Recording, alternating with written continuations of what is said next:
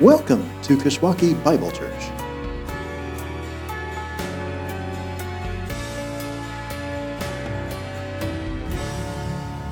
Well, good morning. It's good to get to be with you. As Jeff said, Steve is in Texas suffering away. The flights today were all booked as well, so he is coming back tomorrow. But God arranged for him to be there and us to be here together, so it's great to be together. The outline in your bulletin is wrong, obviously, so I'll give you an updated one in just a minute. But you might wonder how in the world I landed at this passage. You know, when a preacher is doing a one-off sermon, when it's not a part of a series, you have the entire Bible in front of you to pick from. And I'm going to guess that if we did a survey of sermons and lessons taught, not many of them are on the passage that begins saying, "Not many of you should become teachers, my brothers." I'm guessing it's just not a very popular one. So you might wonder, why would I pick this one? I have the whole Bible ahead of me. Why this one? And the answer is pretty simple.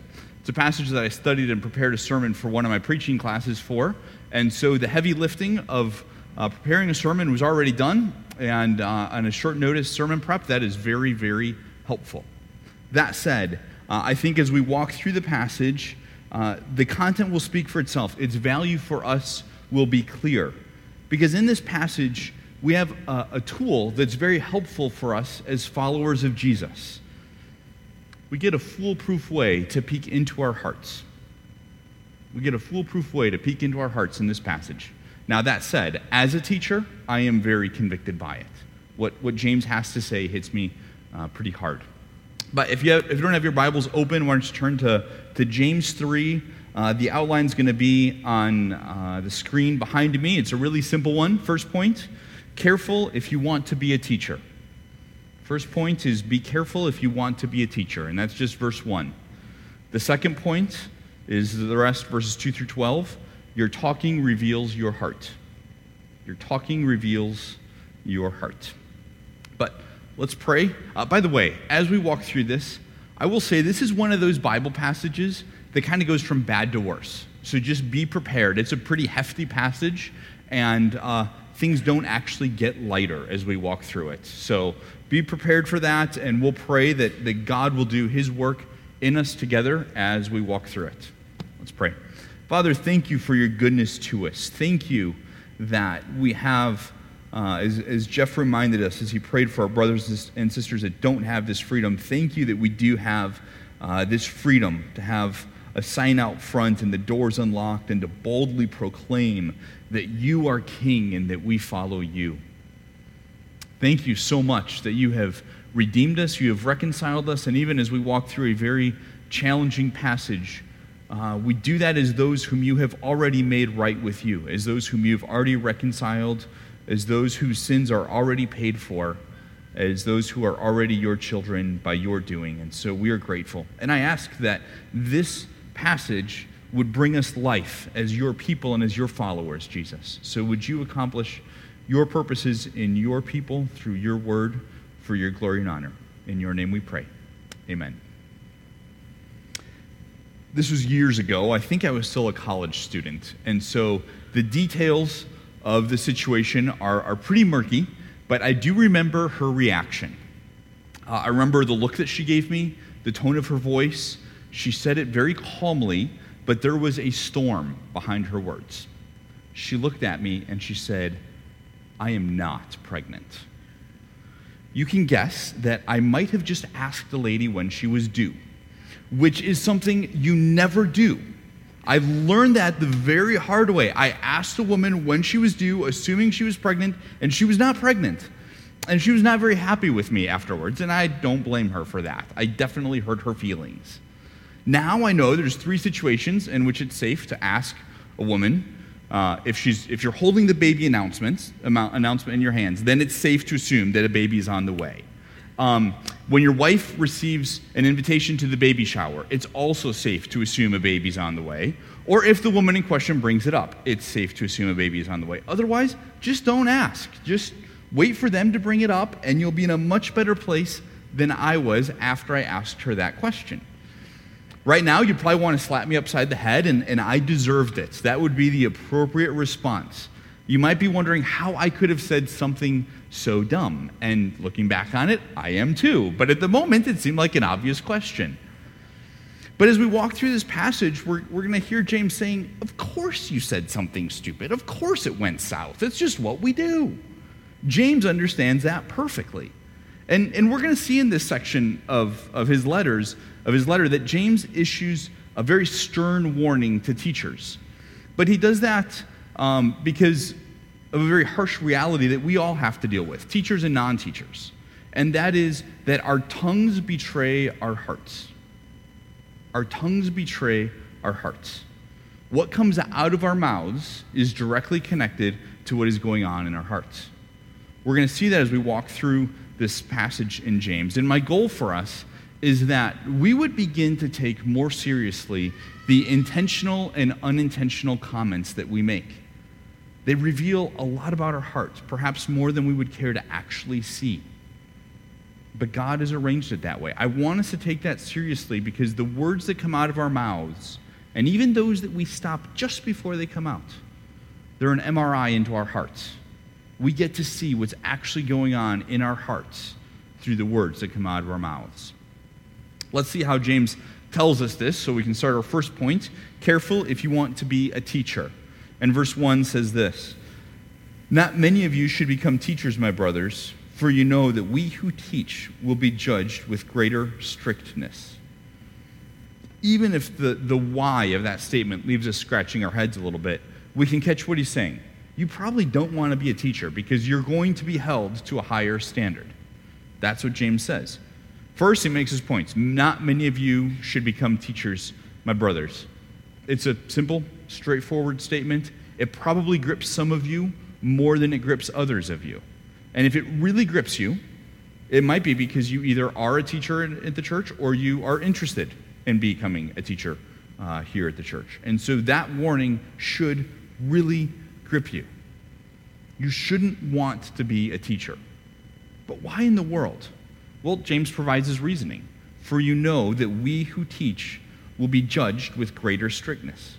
In short, teachers are held to a higher standard, especially within the church. Outside of the church, we see it as well, but especially within the church, by God's design, teachers are held to a higher standard. We agree with it. We might question it, but it's the reality. God decided, in my church, teachers are going to be held to a higher standard. There's something almost universal that can cause Christian Americans to cringe. Perhaps apologize, perhaps try to figure out how to explain it away. And if these names mean nothing to you, I'm starting to show my age with my illustrations. I apologize. But Jimmy Swaggart, Jim Baker, Peg Haggard, Mike Warmke. Those names probably make you sigh a little bit if you know their backstories. They are all teachers that were well-known or pastors who had massive moral failures and deeply impacted a lot of people. And so we as Christians, those stories are still told in the culture around us. They're part of that. See, look at those hypocrites dialogue that we have to be a part of. And so we can hear their names and we can sigh, our minds can get racing trying to figure out how do we explain that? How do we talk about it? Maybe you hear stories like that and you have a wonderful gospel response. Maybe you hear stories like what those men did and you're very compassionate because you did something similar. You have a similar story yourself. And yet, even if you have a similar story, it's somehow different when an ordinary Christian does it than when a teacher does it, when these men did what they did. Why is that? Why is the same sin different? That's a unique statement. The same sin is different. Why is that? Well, James tells us it's because of the position of the one who commits the sin. The position impacts the reality of the sin. Teachers are held to a higher standard, and the reason is that their sin has further-reaching consequences. I'll put it this way. The consequences of your sin go as far as your voice is heard. The consequences of your sin go as far as your voice is heard. So if you are in a position that your voice travels further, whether from a pulpit or a classroom or the internet or a book or a conference or whatever the means are, if your voice travels further, the consequences of your sin travels further. It has a greater impact on the name of God and on the people of God. And so, not many of you should become teachers, my brothers, for you know that we who teach will be judged with greater strictness. This really begs the question, though, is teaching inherently bad? James says, don't try to be teachers. So is teaching inherently bad? It could almost come across that way, the way that he says it. But it isn't. Teaching is not inherently bad. In a few minutes, we'll see why James' warning is as strong as it is. But it's not because teaching is inherently bad. In fact, teachers are a gift from God to the church. Listen to Ephesians 4:11 and 12. And he, Jesus, gave the apostles, the prophets, the evangelists, the shepherds, the teachers, to equip the saints for the work of ministry, for building up the body of Christ. Did you catch that? Jesus gave his church the gift of teachers and prophets and apostles and evangelists and shepherds. They're a gift from Jesus to his church, specifically to equip the saints for the work of ministry. Jesus wants to accomplish something very specific in his people, and so he provides tools for that to happen. He wants his people to look like him, and so he provides teachers, among others, to help make that happen. Teachers are a gift from God to the church. It's not inherently bad. But even the Apostle Paul felt the pressure of the position as teacher, as preacher, as apostle. Listen to 1 Corinthians 9:27. But I discipline my body and I keep it under control, lest after preaching to others, I myself should be disqualified. Paul works hard as a teacher. He puts extra work, extra requirements on himself to ensure that he doesn't do something that will disqualify him, something that would not measure up to that greater strictness that teachers are judged by. But if teachers are a gift from Jesus to his church, why is Paul so nervous? Why does James issue such a stern warning? Well, it's because James picks on teachers here, not because teaching is bad, but because of the occupational hazard of teaching, and that is talking. A lot of teaching occurs through talking, and talking is risky behavior, according to James. Talking is risky behavior. The warning to teachers is stern because we talk, and we do it publicly, and that's dangerous. Talking is done by the tongue, which James is telling us is hardwired to the heart. And so something about the fact that the tongue is hardwired to the heart makes James say, you probably want to be a teacher. But let's move on and see why he does this and how he does this. So point 2, your talking reveals your heart. By the way, in most biblical passages, when you read heart, don't think of your physical organ that pumps your blood, or even just about the heart as a center of emotions and passions, the way that we tend to think about it in Western societies. In the Bible, heart generally refers to your inner life. It's kind of the combination of your heart and your mind, your thinking, your emotions, your passions, what's going on inside you is referred to as the heart. So it's your inner life. When I asked that lady when she was due, my tongue betrayed my heart, my inner life. I looked at her and I figured she has some extra pounds on and she's carrying it a certain way. She must be pregnant. That was just an internal assumption that I made. And my tongue betrayed me. Shame on me. Our talking reveals our heart. And that's a problem because James is going to make the case very strongly that our hearts are sinful, that our natural reaction is generally the wrong one, and our natural reaction is generally what makes it out of our mouths. Our natural reaction is generally the wrong one, and our natural reaction is generally what makes its way out of us via our tongue. In this set of verses 2 through 12, we're going to see that James would not at all be surprised by what I said to that lady and by the fact that she was deeply offended by that. If I knew who she was, I would apologize to her, but I don't know who she is, so I can't do that. Verse 2 says, we all stumble in many ways, and if anyone does not stumble in what he says, he's a perfect man, able also to bridle his whole body. What James is saying here is that we're all sinners, and anyone that does not sin verbally must pretty much be perfect. And what James is doing is he is building the case that the tongue is the hardest part of the body to control. And if you can control your tongue, you can control any other part of your body. That's how significant the tongue is. It's a pretty incredible claim for such a small part of our body. So over the next few verses, James supports his claim. Starting in verse 3. If we put bits into the mouths of horses so that they obey us, we guide their whole bodies as well. Look at the ships also. Though they are so large and are driven by strong winds, they are guided by a very small rudder wherever the will of the pilot directs. So also the tongue is a small member, yet it boasts of great things.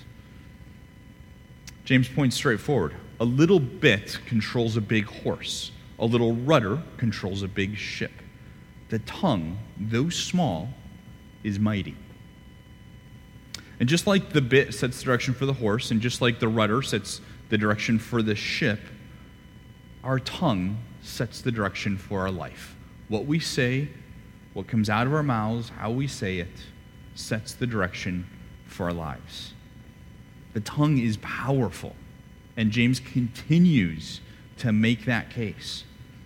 Small and mighty can be good, right? Especially short people tend to really appreciate that combination. Small and mighty is a good thing. And often it is, but James is very convinced that it's not a good thing when it comes to the tongue. Look at verses 5 through 8. How great a forest is set ablaze by such a small fire, and the tongue is a fire, a world of unrighteousness. The tongue is set among our members, staining the whole body, setting on fire the entire course of life, and set on fire by hell. For every kind of beast and a bird, of reptile and sea creature, can be tamed and has been tamed by mankind, but no human being can tame the tongue. It is a restless evil, full of deadly poison. This is part of what I said. James is really intense, and kind of the news goes from bad to worse. This is part of that.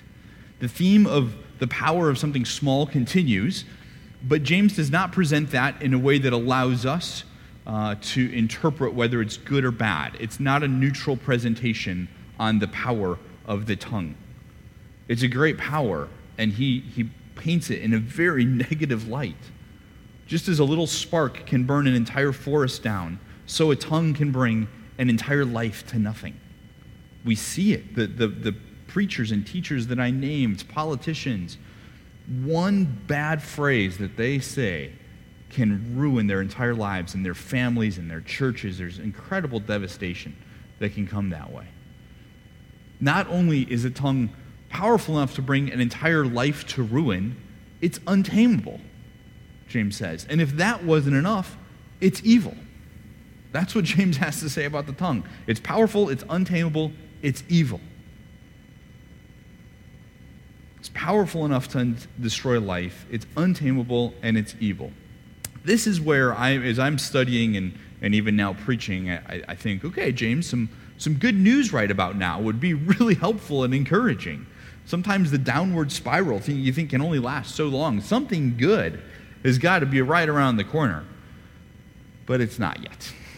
To prove just how wretched the tongue is, James presents its worst offense. Look at verses 9 and 10. With it, with the tongue, we bless our Lord and Father, and with it we curse people who are made in the likeness of God. From the same mouth come blessing and cursing. My brothers, these things, they ought not to be so. We bless God with our tongue. We gather, we sing praise songs, we can go home and talk about how great God is and what He has done, and we can share the good news of Him with others, and we can be very verbal about praising God.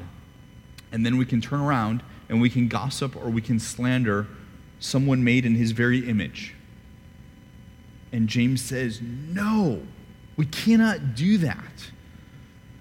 You don't get a tongue swap between those two, so you can't use the same tongue to bless God and praise God and then tear down people made in His image.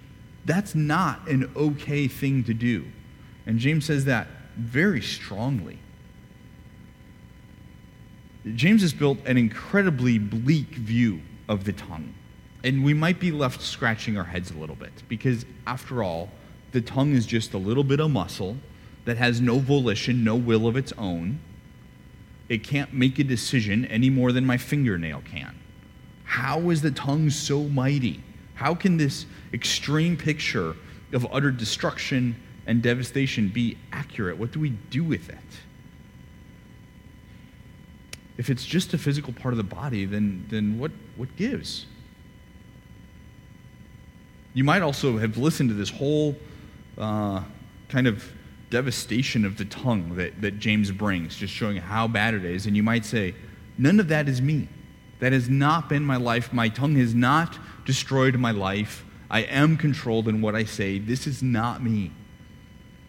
And James would say, here's the real risk. Look at verses 11 and 12. Does a spring pour forth from the same opening both fresh and salt water? Can a fig tree, my brothers, bear olives, or a grapevine produce figs? Neither can a salt pond yield fresh water. He uses water and fruit to illustrate this point that one thing can't yield another. A freshwater spring does not produce salt water, and one kind of fruit tree does not yield another kind of fruit. In DeKalb speak, we would say that soy seed won't yield a corn crop. It's not how God's world works. But he's saying that about our hearts and our tongues. And he says, you can't fake it forever. Your hearts will eventually be revealed. We might be able to keep it at bay for a while. We might be able to filter what we say and filter our hearts a lot. But eventually, our natural hearts will yield destruction. That is the reality of our natural hearts and our tongue that is hardwired to them. When we kind of put everything that James is saying together, he's saying your heart will eventually yield destruction, and it will happen through your tongue. One of the pieces of the puzzle that I think makes some of this can be hard for us to understand is the connection that is weaker for us, but was very strong for ancient Middle Easterners between the heart and the mouth. Specifically, James is addressing the tongue. Between the heart and the mouth, there was a very direct connection for them. Listen to the words of Jesus in Matthew 15. He said, "But what comes out of the mouth proceeds from the heart, and this defiles a person. For out of the heart come evil thoughts, murder, adultery, sexual immorality, theft, false witness, slander. These are what defile a person." For an ancient Middle Easterner, it was very clear, and it's true for us whether we recognize it as clearly or not. What comes out of our mouth is hardwired to what is in our heart. They recognize that, and I think we need to. What comes out of our mouth is hardwired to what's in our heart. Our inner life will only be inner for so long. At some point, it will come out, and it becomes our outer life. And James says the natural state of our heart means that's bad news. Because it's going to come out. It's going to come out through your tongue, and it's going to be a problem. The tongue is tiny, James says, but it is mighty. And your heart is poisoned, so death is going to come out. On the one hand, the tongue is just a piece of flesh like any other in our body. On the other hand, our tongue is hardwired to our hearts in a way that my fingernail is not. There is unique danger to the tongue. We need to be warned of it. This, by the way, is why James starts with such a stern warning to wannabe teachers. What comes out of our mouths, a teacher's mouth, in public, it has a further reach and a greater potential to bring pain and devastation. And so, when you're dealing with an organ that is hardwired to what's going on inside you, extreme caution is necessary. Talking is dangerous because of the tongue, and teachers do a lot of public talking. So he starts with a very stern warning to teachers. See, at its core, this passage is is less about the tongue and less about teachers and ultimately about our hearts. That's what drew me to this passage when I was studying. This passage can get siloed off as a lesson for the few teachers of the church, when in fact it applies to all of us who follow Jesus and have a tongue and have a heart, which that would be all of us. If we follow Jesus, have a tongue, and have a heart, we need to learn this. We need to hear from James here. What comes out of our tongues, KBC, is an MRI of our heart. Think back. What have you said? What have you almost said? What does it say about your heart? It's a really effective tool to see the state of our hearts, is what's coming out of our mouths or what's almost coming out of our mouths. That reveals the state of your heart. What does your tongue say about your heart? As we work through this passage, if we don't stop and ask that question, we've missed the point. We might as well have stayed home this morning. What does your tongue say about your heart? That's the hard question that James pushes us to. He doesn't answer that question. He doesn't actually give us hope in this passage. If you keep going a few more verses, things get worse before he finally says, hope has to come from somewhere else. Wisdom has to come from above because we can't do it. We don't have it within us. Clearly, if the root of our problem is an impure heart, then we don't have the internal resources to deal with this problem. We are forced to look for an external solution. Thankfully, God knows that. It didn't derail him. He was not surprised when he looked down and saw our hearts and heard what's coming off of our tongues. God was not surprised. Listen to these well-known words of the prophet Isaiah. In the year that King Uzziah died, I saw the Lord sitting upon a throne, high and lifted up. The train of his robe filled the temple. Above him stood the seraphim. Each had 6 wings. With 2 he covered his face. With 2 he covered his feet. With 2 he flew. And one called to another and said, Holy, holy, holy is the Lord of hosts. The whole earth is full of his glory. The foundations of the thresholds shook at the voice of him who called, and the house was filled with smoke. And I said, Woe is me, for I am lost. I am a man of unclean lips, and I dwell in the midst of people of unclean lips. For my eyes have seen the King, the Lord of hosts. Isaiah is in the throne room, and he sees God, and in that instant he realizes, I am not worthy. I am impure. I do not belong. I cannot be here. I have to get as far away from God as I can be because he is holy and I am not. That's his reaction. And God knows that. And God provides. Then one of the seraphim flew to me, Isaiah says, having in his hand a burning coal that he had taken from with tongs from the altar. And he touched my mouth and said, Behold, this has touched your lips. Your guilt is taken away, your sin atoned for. The solution that we need, the hope that we have to have, is that the holiness, the purity of another will burn away the impurity of our hearts. We'll do away with it completely. That is our only hope. We cannot hear what James has to say and remain confident in ourselves. Think that we can do this. We have to turn outside of ourselves to God if we want to have any hope. We should be undone by this passage. And the wonderful news is that God loves to remake us completely in Jesus. He loves to make us new in him. When God saves us, he regenerates us. He gives us new life. He makes us new. He gives us a new heart. He does this incredible, complete, eternal work in one fell swoop.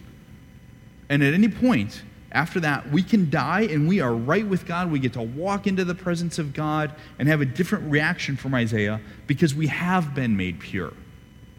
And that happens in an instant by the work of God. But we're still people, in the words of Isaiah, we're people of unclean lips.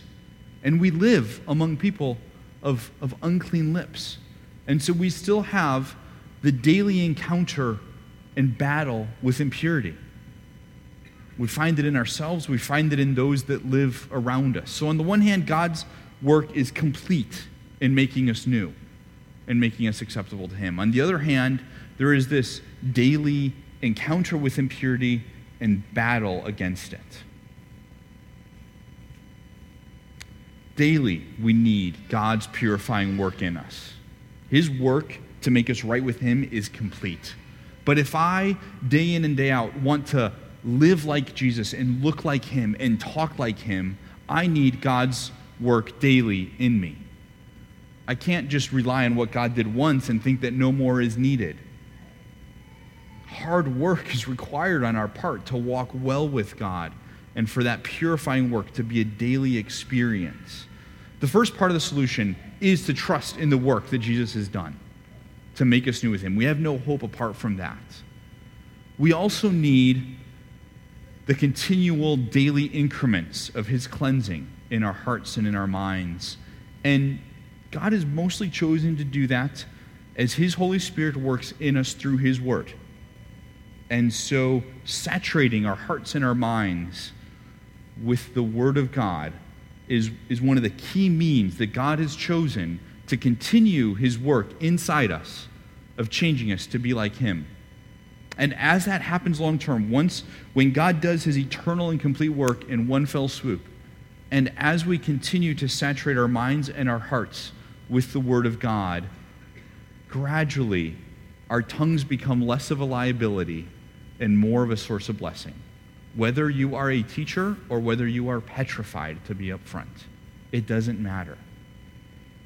The cleansing work of God to reconcile us is eternal and complete.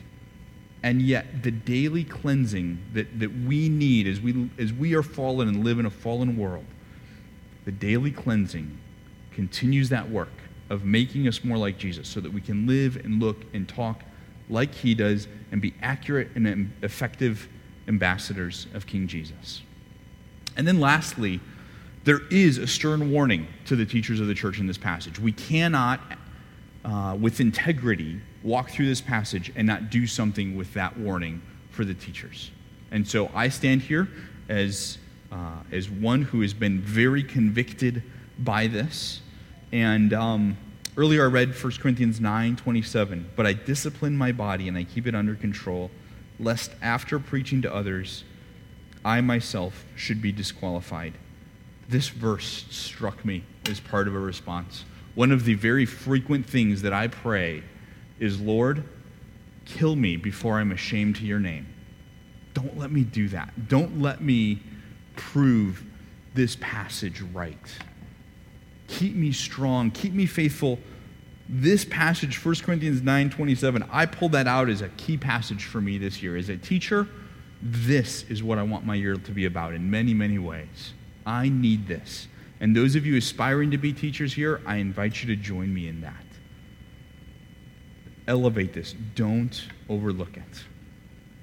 Well, let's pray. I'm going to give you a few minutes to examine the MRI of your heart. Look at the words that come out of your mouth and look at the words that you manage to stop right before they come out.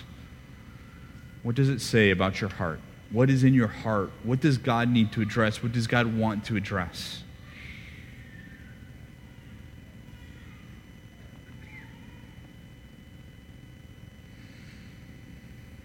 Father, we come before you as self-proclaimed people of unclean lips, living among people of unclean lips. And yet we come before you as those whom you have chosen to reconcile, as those whom you have chosen to make new, whom you have chosen to give new hearts to. And so we hear the warning from James, and we peer into our hearts, and we can be scared, we can be frustrated, we can be encouraged, we can be discouraged, we can be disgusted. But God, you are in the process of undoing us with your word and remaking us in Jesus. And so we ask that you would do that. And if there are people here that don't know you personally, I ask that your Holy Spirit would be active, drawing them to yourself, cause them to despair in themselves and to turn to King Jesus as Lord and Savior.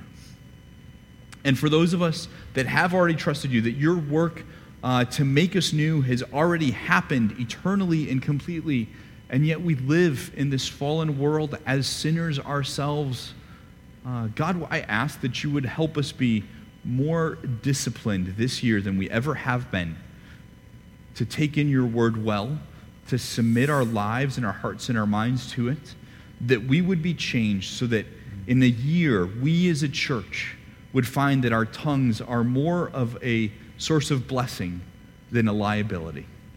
So would you move in us? Would you show us what's in our hearts? Would you perform surgery that you need to for your glory and honor? In your name we pray. Amen.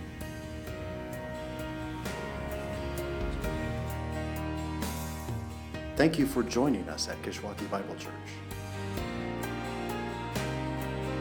For more information about our church, please visit our church's website at kishbible.org. That's KISH Bible.org.